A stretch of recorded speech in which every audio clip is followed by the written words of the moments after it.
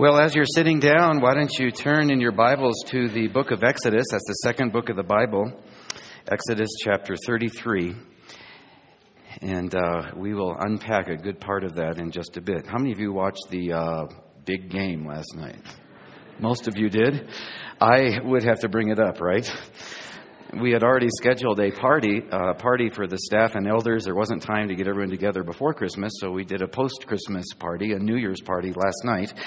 And we went ahead with it, didn't cancel it for the sake of the game, but of course we had the game on, volume down. And our host, Tim Sealing, even turned it off when we prayed for the food. So I thought that was a pretty spiritual thing to do under the circumstances. Pretty laudable. It was a little bit hard, actually, Tim, but for the more and more, of course, you wanted to turn it off. But, of course, for some reason, you can't. And you keep watching. We were together for the whole 3.5 hours last night, talking and laughing and then looking at the screen and then talking and engaging with each other and kind of frowning at the screen and then talking, engaging, enjoying each other's company, then weeping at the screen, And when it was over, as we were leaving, I nudged Raj Brooks. He's one of our elders. And I said, it says a lot about our relationships that we can have such a good time in spite of such a bad game. Amen. It didn't quench the spirit somehow. And that's a good thing. And it did say a lot about what we share together as your leaders. And it reminded me, as I was thinking about what I was going to be saying this morning, it reminded me why under it all, I've got 3 priorities as a pastor. That is the Word, prayer, and people. The Word, prayer, and people. A couple of weeks ago, at the beginning of the new year, I shared a New Year's message on Mary and Martha. How many of you were here for that message? A number of you were. As I said then, a good part of that message came from my candidating message that I gave, I guess it was going on 5 years ago now, when I told you what my highest priorities as a pastor would be if you voted for me. That I'd focus on the Word, prayer, and people. I told you 2 weeks ago when I preached on that after almost 30 years of keeping these priorities, I've fallen away from some of them over this last year for various reasons, up until the 40-day fast that I did last fall for various reasons. But underneath it all, it was to get back into what I felt God wanted me to do. And so that message 2 weeks ago, as I said, really was as much for me as it was for you. Along with the elders, I'm ultimately accountable to the congregation, to the whole congregation, because you are the ones that voted me to come based on what I said I'd do. Which is why I told you about my New Year's resolution 2 weeks ago. That sermon was, as I said, was my resolution this year, and so is this one. After this week, we'll get on with the year, but this is a New Year's resolution, you might say, part 2, which will complement what you heard 2 weeks ago. Once again today, for my sake as much as yours, and you're going to see why I say that in just a bit, I'd like us to go back to our roots as a church, which will take us back to my deepest call as a pastor. And I'd like to do that by going from my candidating message 5 years ago to the first message I ever gave here once we got on board 13 weeks after I candidated, where I summed up a lot about what we talked about when I did candidate, of what you voted for when you asked me to come, and what I'm accountable to you to do. And this will, like nothing else, given the way I'm wired, the Spirit of God is kindled in me when I prepare the Word, and it comes through me, and it motivates me, and it changes me first. And so, like nothing else, what I'm about to do will motivate me to do it, to be being honest with you as I report to you on how I'm doing in a kind of a year-end self-evaluation. Here's how that message went, my first one here. It was a very important one, and so I actually manuscripted most of it to make sure you got it, to make sure I got it right. So what you're going to hear is pretty close to what I said. Started like this. Well, like I just did. Turn with me, if you will, to the book of Exodus, Exodus chapter 31. And then I said this. Some of you might remember. How's that for an introduction? Maybe you're thinking after all this time, after 13 weeks between candidating and your first message, 13 weeks of not seeing each other, he just says, turn to the Bible. How impersonal. Couldn't he at least, tell a story or crack a joke? And I said, well, I do have a sense of humor, as you're going to see. It's kind of dry, but it really is there. And Lord willing, it'll come out over the years.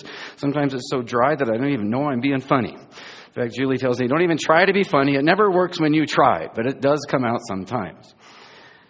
But I began that way, though, on purpose, without a joke, because that's what I always do. I always, and I will always, begin my messages by asking you just to open your Bibles. Just. Because my goal is the same as Christ. My goal as a pastor is the same as Christ, who came simply to bring us to the Father, he said. That was his ultimate priority. He said that in John 5. And so after his example, under and through it all, that's my supreme priority. My goal as a leader is just to lead you to him. To lead you to God and not to me. And there is no quicker way to him, no better way that I know of than through his word. And so when I get up here and say, turn with me, if you would, to the book of Exodus or whatever it's going to be over the years, what I'm really saying is this. I'm saying I'm not to be here to be a celebrity, to be a CEO. I'm not here to take over. No, I am here to pave the way, to get out of the way so God can take over. I'm saying God knows there's a whole lot I can't do. And I told you a whole lot about my weaknesses and why I need you, why we're all a team, why not one of us is ever smarter than all of us. Just, stand me next to any pastor and you will see some glaring weaknesses. I'm not a normal pastor. And there are a whole lot of things in this church and in this community that many of you can do a whole lot better than I can. But this I can do. I can lead you to God. That's what you said you wanted me to do when you voted. And above everything else, that's what I want to do because that's all we need. And all that we could ever want to be flows from him out of our intimacy with him. And it's got to start with me.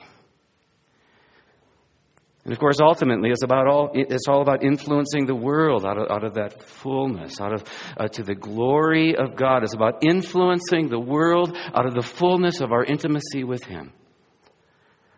And so under everything else, what I have to offer you is this. It's kind of just an invitation to turn. Not to me, but to him. An invitation from one empty soul to another. An invitation from one hungry heart to another, from one sinful self to another, from one inadequate pastor to an inadequate pew sitter or parishioner, to turn to him. So turn with me, if you haven't already, to the book of Exodus. Exodus chapter 33. Today, as we begin our journey together, it feels kind of like we're, trekking out into the unknown, into the wilds of God's creation, into the wilds of God's will for our lives. And who knows what's going to come? How many storms, how many times our lives will be on the thread. And you never know, of what he wants to become as a church, where he wants us to go. You never know where he'll lead when you really let him take over. I found that over the years. When you really get out of the way, it can be quite a trip. In fact, in the end, it usually is. In fact, you better get ready for anything. And it's probably not going to be exactly your agenda. In fact, it won't be. It's probably like the children of Israel felt in Exodus 33. And I'd like to look at a kind of a slice of their journey today, because as we seek to follow him alone together, this passage shows us how to turn to him and how not to, and why we so desperately need to. It's the chapter after, some of you may know, the chapter after the incident of the golden calf, which is where I'd like to begin. We hear about that back in chapter 32, verse 1, where they told Aaron to make a god for us who will go before us. Make a god for us who will go before us. Up until then, Moses had gone before them. He had gone before them, that is, up until he left them for the mountain, which we're going to see every pastor is called to do. And after he had been there on the mountain for 40 days and 40 nights, it says that they asked Aaron to make a god for us, to make a God who will go before us, it says. For this Moses, the man who brought us up from the land of Egypt, we do not know what has become of him. Question. Was it Moses who brought them up from the land of Egypt? This man Moses, they said, brought us up from the land of Egypt. True or false? Right. Of course he hadn't. God had brought them up. In fact, God had told them that many times. Exodus 19:4. You yourselves have seen what I did to the Egyptians and how I bore you on eagle's wings and brought you to myself. God did it. But they didn't get it. At least not for long, because they went on to make a god of a man. You might paraphrase it this way. Moses brought us up. He's gone now. So now we need another god to bring us up. You see, the idolatry didn't begin with the golden calf. No, with the golden calf, they just made a new idol to take the place of the old one, the one that had disappeared. They just substituted one idol for another. Because all along, their faith, it got to the place that their faith was more in Moses than in God. And woe to the pastor who can't be God. That's the story of Moses' life. Just look at what happened to him again and again when he couldn't be God with the people. Given all the expectations that you have in your average church, even God couldn't be God. All the conflicting expectations. Which is why they crucified Christ. He did not meet their conflicting expectations. And so it is to this day. All along their faith was in Moses. And even though his whole thing was that they turned to God just like he had been doing. Which is why he said in Deuteronomy 10:20, one of my favorite passages, and now Israel, what does the Lord your God require from you? But to fear the Lord your God, no man. To walk in all his ways and love him and to serve the Lord your God with all your heart and all your soul. You shall fear the Lord your God. You shall serve him and cling to him alone. Who has done these great and awesome things, who brought you up from the land of Egypt. And just a few weeks later, they were saying Moses did it. Because for all practical purposes, they had ended up clinging to Moses. And it happened again and again down through the history of Israel. Judges 8:22, for instance. Then the men of Israel said to Gideon, rule over us, for you have delivered us from the hand of Midian. Did Gideon deliver them from the hand of Midian? Of course not. God had orchestrated it, so it would be unforgettable that it was him, 300 of them. Thanks to the torches that represented to the enemy 300 people per torch, 300 of them wiped out an entire Midianite army. And then just a few weeks later, they were saying, you did it. And so Gideon said to them, I will not rule over you, nor shall my son rule over you. The Lord shall rule over you, and he will defend you and protect you. Just like I'm saying to you today on the threshold of our future together, I will not rule over you. The Lord shall rule over you, and I'll get out of the way. When Israel asked Samuel for a king, it was out of the same mindset of looking to men rather than to God. And so God said, they rejected me from being a king over them. 1 Samuel 8:7. Why? Well, because Jehovah, the Lord God Almighty, was not enough for them. So they wanted a king to go out before them, 1 Samuel 8:20, that we also may be like the nations. And of course, so often, we in the 21st century are no different. To this day, so many churches are looking for the kind of leaders that the nation is looking for. Take charge leaders who will take them to the next level. That's what we saw again and again as we looked at openings on the internet. We want a pastor who will take us to the next level. And I'm thinking, what agenda do you have? To the next level in the eyes, perhaps, of the nation. Celebrity, a celebrity pastor that will turn us into a celebrity church. That's a scourge on our nation. And what that means is this: not always. There are many wonderful exceptions, but often in the name of spiritual growth, in the name of, growth by evangelism, what many churches are after is numerical growth. More people to fund bigger budgets, to fill bigger and more, impressive buildings, that we may be like the rest of the nation, where success is measured by what you can see, by what you can count, money, people, and made possible by the gods, the corporate gods, the almighty, the all-knowing CEO. That's not me. And I told you that when you voted for me. I've struggled with this myself over the years, as did Moses, with thinking, that I'm supposed to be kind of like God, ever-present, all-knowing, clarity of conviction that just makes decisions, and on we go with our glorious future. But Moses had been there, he had done that, and he wasn't doing it anymore.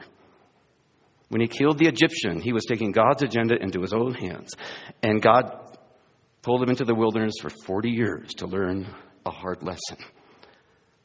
And he did it several other times, and he had done that, and he wasn't doing it anymore. And one way you could tell he wasn't was that he prayed. He considered that to be a supreme priority. Most recently, just before they made the golden calf, he completely vanished for 40 days and 40 nights, a 40-day fast. It's like this disappearing act. What good leader would ever do that? Which he would never have done had he still thought he was supposed to be God. At least you saw me once in a while when I was on my 40-day fast. Every Sunday, and I was in the office. And then he went back, interestingly, he went back to the mountain for another 40 days. And that was a supernatural fast, because at 40 days, that's as much as the body can handle. So it went 40 more days, and God intervened, and he sought God for, 6 more weeks, 3 months in all. And I was thinking, well, maybe I should try that. But I was thinking, not really, I can't afford to lose any more weight. I have to do it over Julie's dead body. And it says in chapter 33, it says that when he wasn't on the mountain, in addition to these long times away, he went to the tabernacle to pray every day. He prayed 3 times, that, in this case, that God would forgive them of that one sin, the sin of the golden calf. And his prayers saved the nation of Israel. Exodus 32:11, "O Lord, why does your anger burn against your people?" Exodus 32:13, "Alas, this people has committed a great sin, but now forgive their sin. They don't deserve it, but I love them. Forgive them." Exodus 33:13, "Now therefore I pray, if I have found favor in your sight, consider that this nation is your people. You've chosen them." And God rewarded the persistence of that one man. Really, He rewarded the absence of that one man with His presence among the people, as we'll see. Which leads to the inevitable question as we stand here on the threshold of our future together. Who knows what the future holds, but we need to have the right expectations. The inevitable question is this, just like I said when I candidated. Which would you rather have? The presence of a man or the presence of God? The agenda of a man or the agenda of God? The leadership of a man or the leadership of God? Are you willing to go countercultural? Now, pastors are called to be with the people. That's why my priorities are the word, prayer, and people. But we are not called to be omnipresent. We are equally called to be away from the people. By the way, only your mom ever came close to being omnipresent. Amen? We remember that on Mother's Day. It's like the Jewish proverb says, God could not be everywhere, therefore He made mothers. Many people think God could not be everywhere, therefore He made pastors, and you better be everywhere. It's not that Moses was a recluse. He really got to know them. In fact, it says in Exodus 18 that the people stood about Moses from morning to evening. He was dialoguing with them. He was counseling them. He was helping them. And he would just be with them. And of course, Jethro ended up saying this, "You shall surely wear yourself out, both you and the people. They'll get tired of you. You're going to burn out, and then what will happen? And then his famous advice, Jethro to Moses, his father-in-law said, you be the people's representative before God. Let that be your ultimate priority. That is, you pray for them. And make known to them the way in which they are to walk and the work that they are to do. That is, you teach them. And select out of all the people able men who fear God. That is, you let them do it too, as our elders do. You know, omnipresent mothers are one thing, but omnipresent pastors are quite another thing. They're the ones that fall into adultery. They're the ones that burn out. Pastors are leaving the ministry in evangelical churches far faster than they're entering. And this is one reason. Because whether we realize it or not, when we try to do too much or be too much or to say too much or to lead too much, we're taking space that God would otherwise fill. In good part through others in the congregation and also directly. Which is one of many reasons why we are attracted to DCC. Because as I said when I candidated, there are a whole lot of things that a whole lot of you can do a whole lot better than I can do. Moses had been trying to do it all. And to this day, so many pastors that I know of, and this is the norm, they've done research on it, are running ragged. Scattered rather than centered, running the rat race, like I talked about 13 weeks ago when I candidated. And I said, I'm not going to do that. You know, impoverishing their lives at the center, like someone said, for the sake of an ever-widening circumference, often to be like the nation. Or to be like, by the people, because they're trying to live up to everybody's expectations. Everybody but God's. But of all the people, the pastor had better be centered, not scattered. The pastor had better be rooted rather than forever restless, so the church can stay centered on his will, midstream of his spirit. Bottom line, Moses did spend a lot of time with the people, but he also had to say no to the people and no to many expectations of the people, even for long periods of time, so he could say yes to God and let God be God. And what came as a result of his prayerful absence? I'll tell you what came.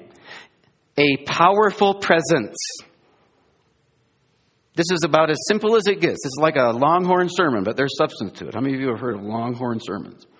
Charles Swindoll said a Longhorn sermon is where there's a point here, a point there, and a lot of bull in between. I've got a point here and a point there, and there's a lot, hopefully more substance. But point one, Moses' absence. Point two, God's presence. That's the heart of this message. Moses knew the connection between his absence and God's presence, between the practice of prayer and the nearness of God. We see this in Deuteronomy 4:7, for instance, where he said, what great nation has a God so near to it as the Lord our God whenever we call on him? What great church in God's eyes has a God so near as the Lord our God whenever we call on him, starting with me, mostly with me in many ways. The nearness of God comes whenever we call on him, and that's pretty good authority. It's right from the Bible. You see it in our chapter for today as well. The people, as we've seen, had been looking to Moses to bring them up, to do everything. Then to this calf, once Moses was gone, to go before them, forgetting that all the while, God himself, thanks to the priest on the mountain, God himself had been going up in their midst. They completely took for granted the difference that Moses was making. They completely took for granted the powerful presence that his prayerful absence had made. It's kind of like what happened to me. Let's fast forward 5 years. Let me tell you a story that wasn't in that sermon, then we'll get back to the sermon. About a year ago, just before I went to Haiti on our medical mission trip, I was seriously questioning the difference all my time in the Word and prayer was making. So much so that I'd fallen away from doing it nearly as much as I had been before. As I had been for, I guess, almost 30 years.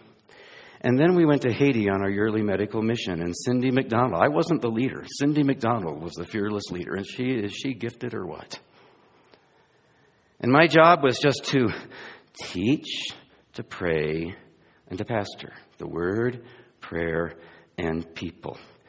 And so day after day, I'd walk up and down the clinic hallway just praying. And I was thinking, Lord, is it making any difference? Lord, I'm going to Haiti. I'm going to just do just that.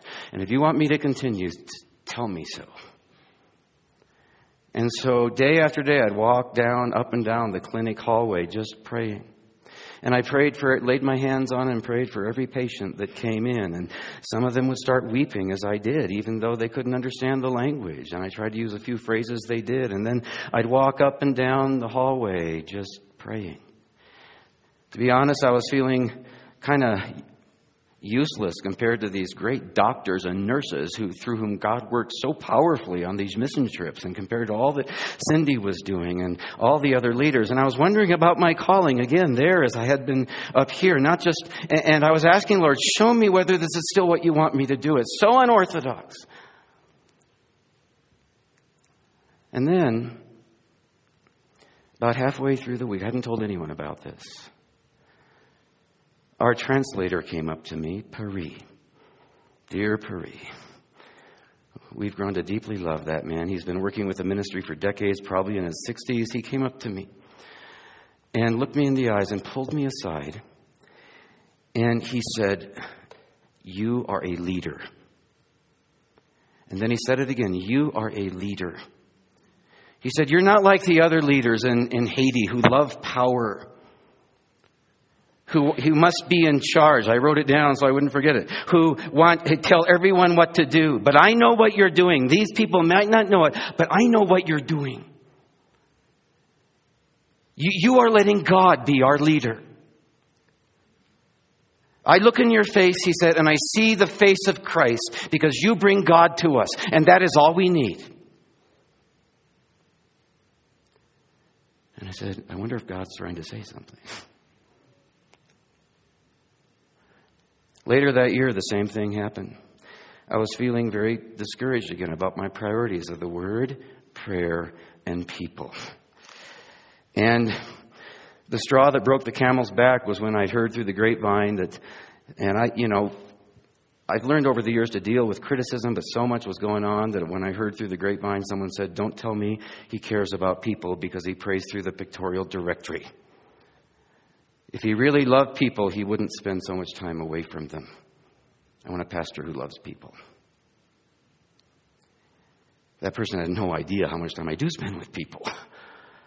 But about the same time, one of our members was deathly ill. No one could figure out what was going on with him. They went all over the place, even to Mayo Clinic, but to no avail. And one day I was praying fervently for him. It was in the second hour of my prayer time. And out of the blue, like a bolt of lightning from heaven, a doctor's name came to mind. One who I hadn't thought about for years. And I told him about that doctor. And he went to see him on Christmas Eve, just a month ago. A few weeks ago, he came up to me and said, Brian, thank you. That doctor saved my life. Wish I could tell the whole story. And God said to me, Brian, you may not see or hear of it. They may not see or hear of it or even appreciate it. Few of them probably ever will. But what I do that kind of thing all the time. In so many different ways. Medically, financially, deepest of all, spiritually. When you pray through the directory. God said, what is the greater love? Loving them in secret before me when no one can see, or loving them before men? And yet still, after he told me that just a few weeks ago, and after 30 years of praying through pictorial directories, I fell away again. Which is why I'm reporting it to you now, because you voted me in to be like Moses. And I've let you down. And this is a very serious thing. Most people do not understand this, especially these days. It's like Samuel said to the people of Israel, I will not sin against the Lord by ceasing to pray for you. That's my ultimate call. And I have sinned as your pastor. As your priest before God. And I have no one to blame but myself. And I hope you don't blame anyone but me. Not the church, not the elders. Don't forget, I'm an elder. Not the lack of snow, not even the Broncos. Well, maybe you can blame the Broncos. They'll be everyone's kicking boy. But I have no one to blame but myself.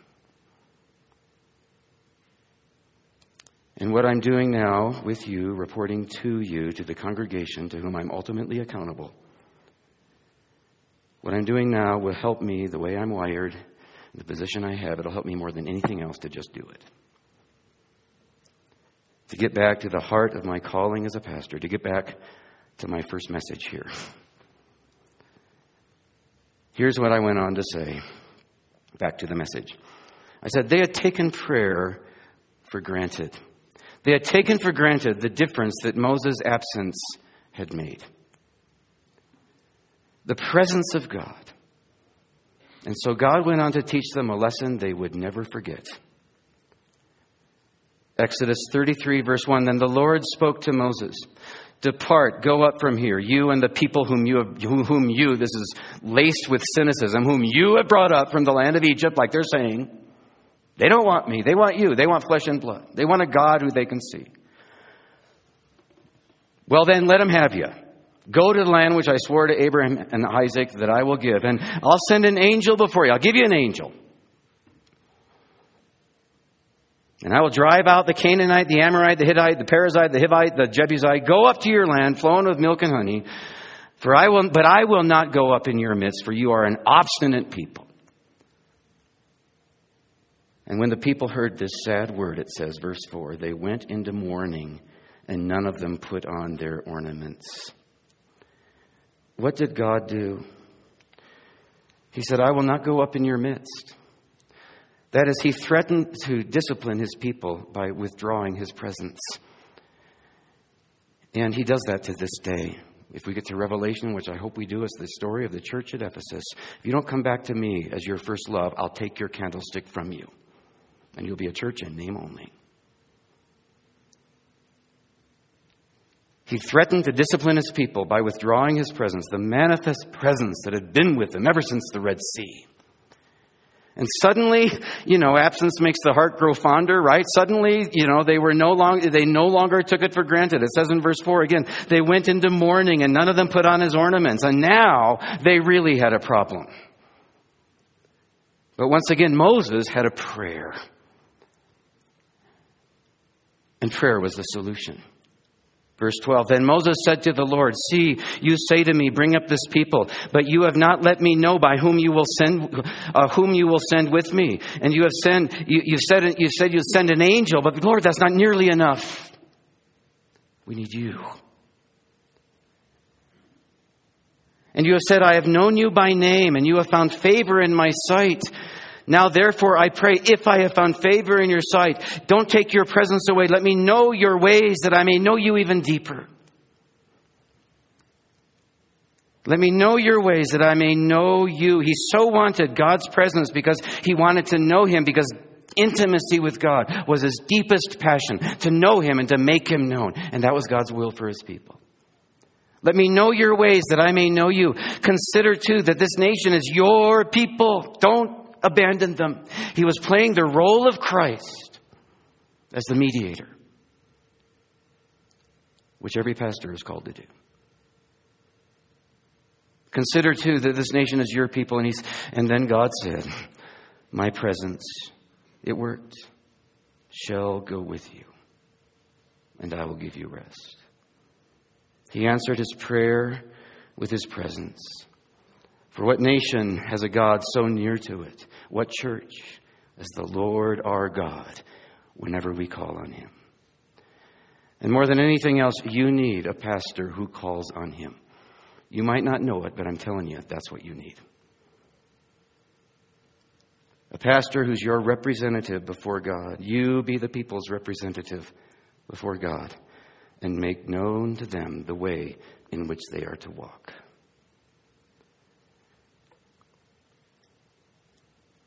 Now, I know I'm a little over, but I cut out a whole lot from this message, so I really have changed over the years. Here's how I closed it. I said this. It's like a wise pastor once said, and with this I'll close.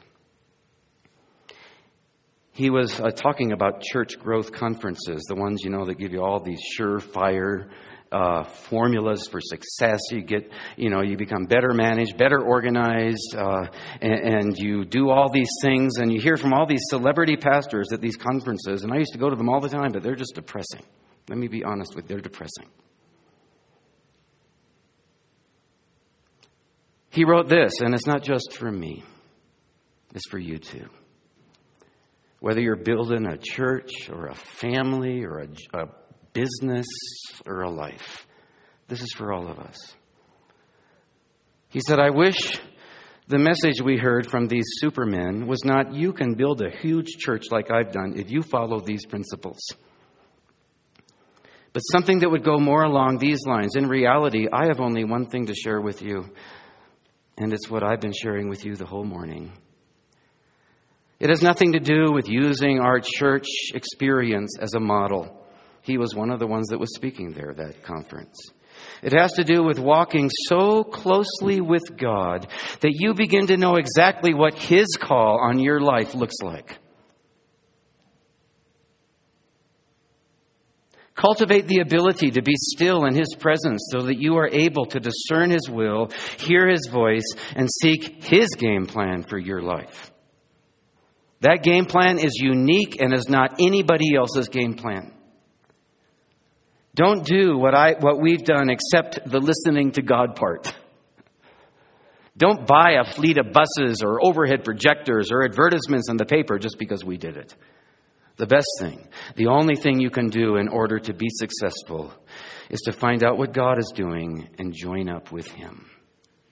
I guarantee you that what He is doing with you will be different from what He is doing with us. Don't ever try to be a Bill Hybels or a Rick Warren or a John Wimber or another celebrity leader. Be yourself. Being yourself takes a lot of work. It means standing daily in God's presence and allowing His Spirit to scrutinize every nook and cranny in your life.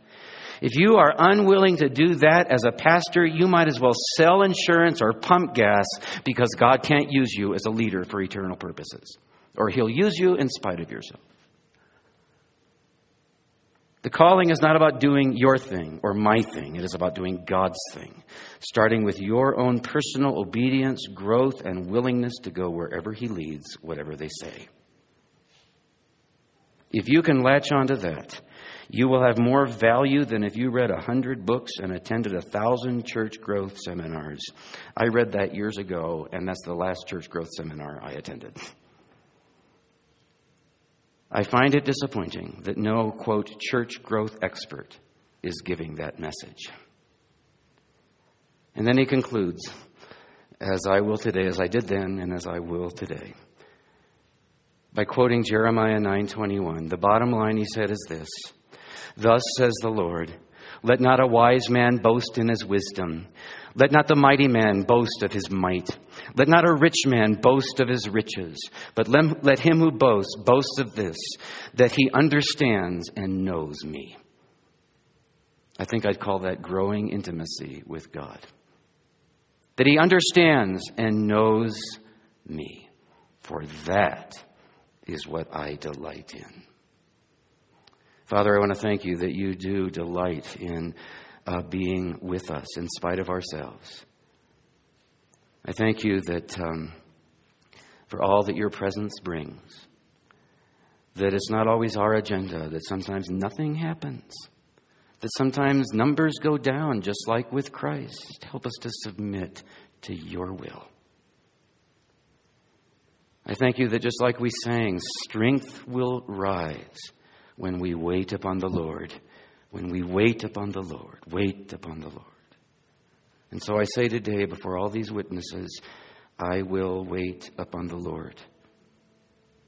I will wait upon the Lord, on you, O Lord our God. You reign forever, our hope, our strong deliverer. You alone are the everlasting God. You do not faint. You won't grow weary. Father, we look to no man anything like we look to you. We will wait upon you, Lord. Say it with me, people. We will wait upon you, Lord. Say it like you mean it. We will wait upon you, Lord. We will wait upon you. Thank you that we can do this together in the corporate intimacy that we have as we worship you, standing before your throne. And as we listen to you, as we have been, seated at your feet. Thank you for your presence. In Jesus' name we pray. Amen. Well, this is Benevolent Sunday. If the ushers could come forward, this is a time when we show the needy his presence in a very concrete way by helping them out financially and in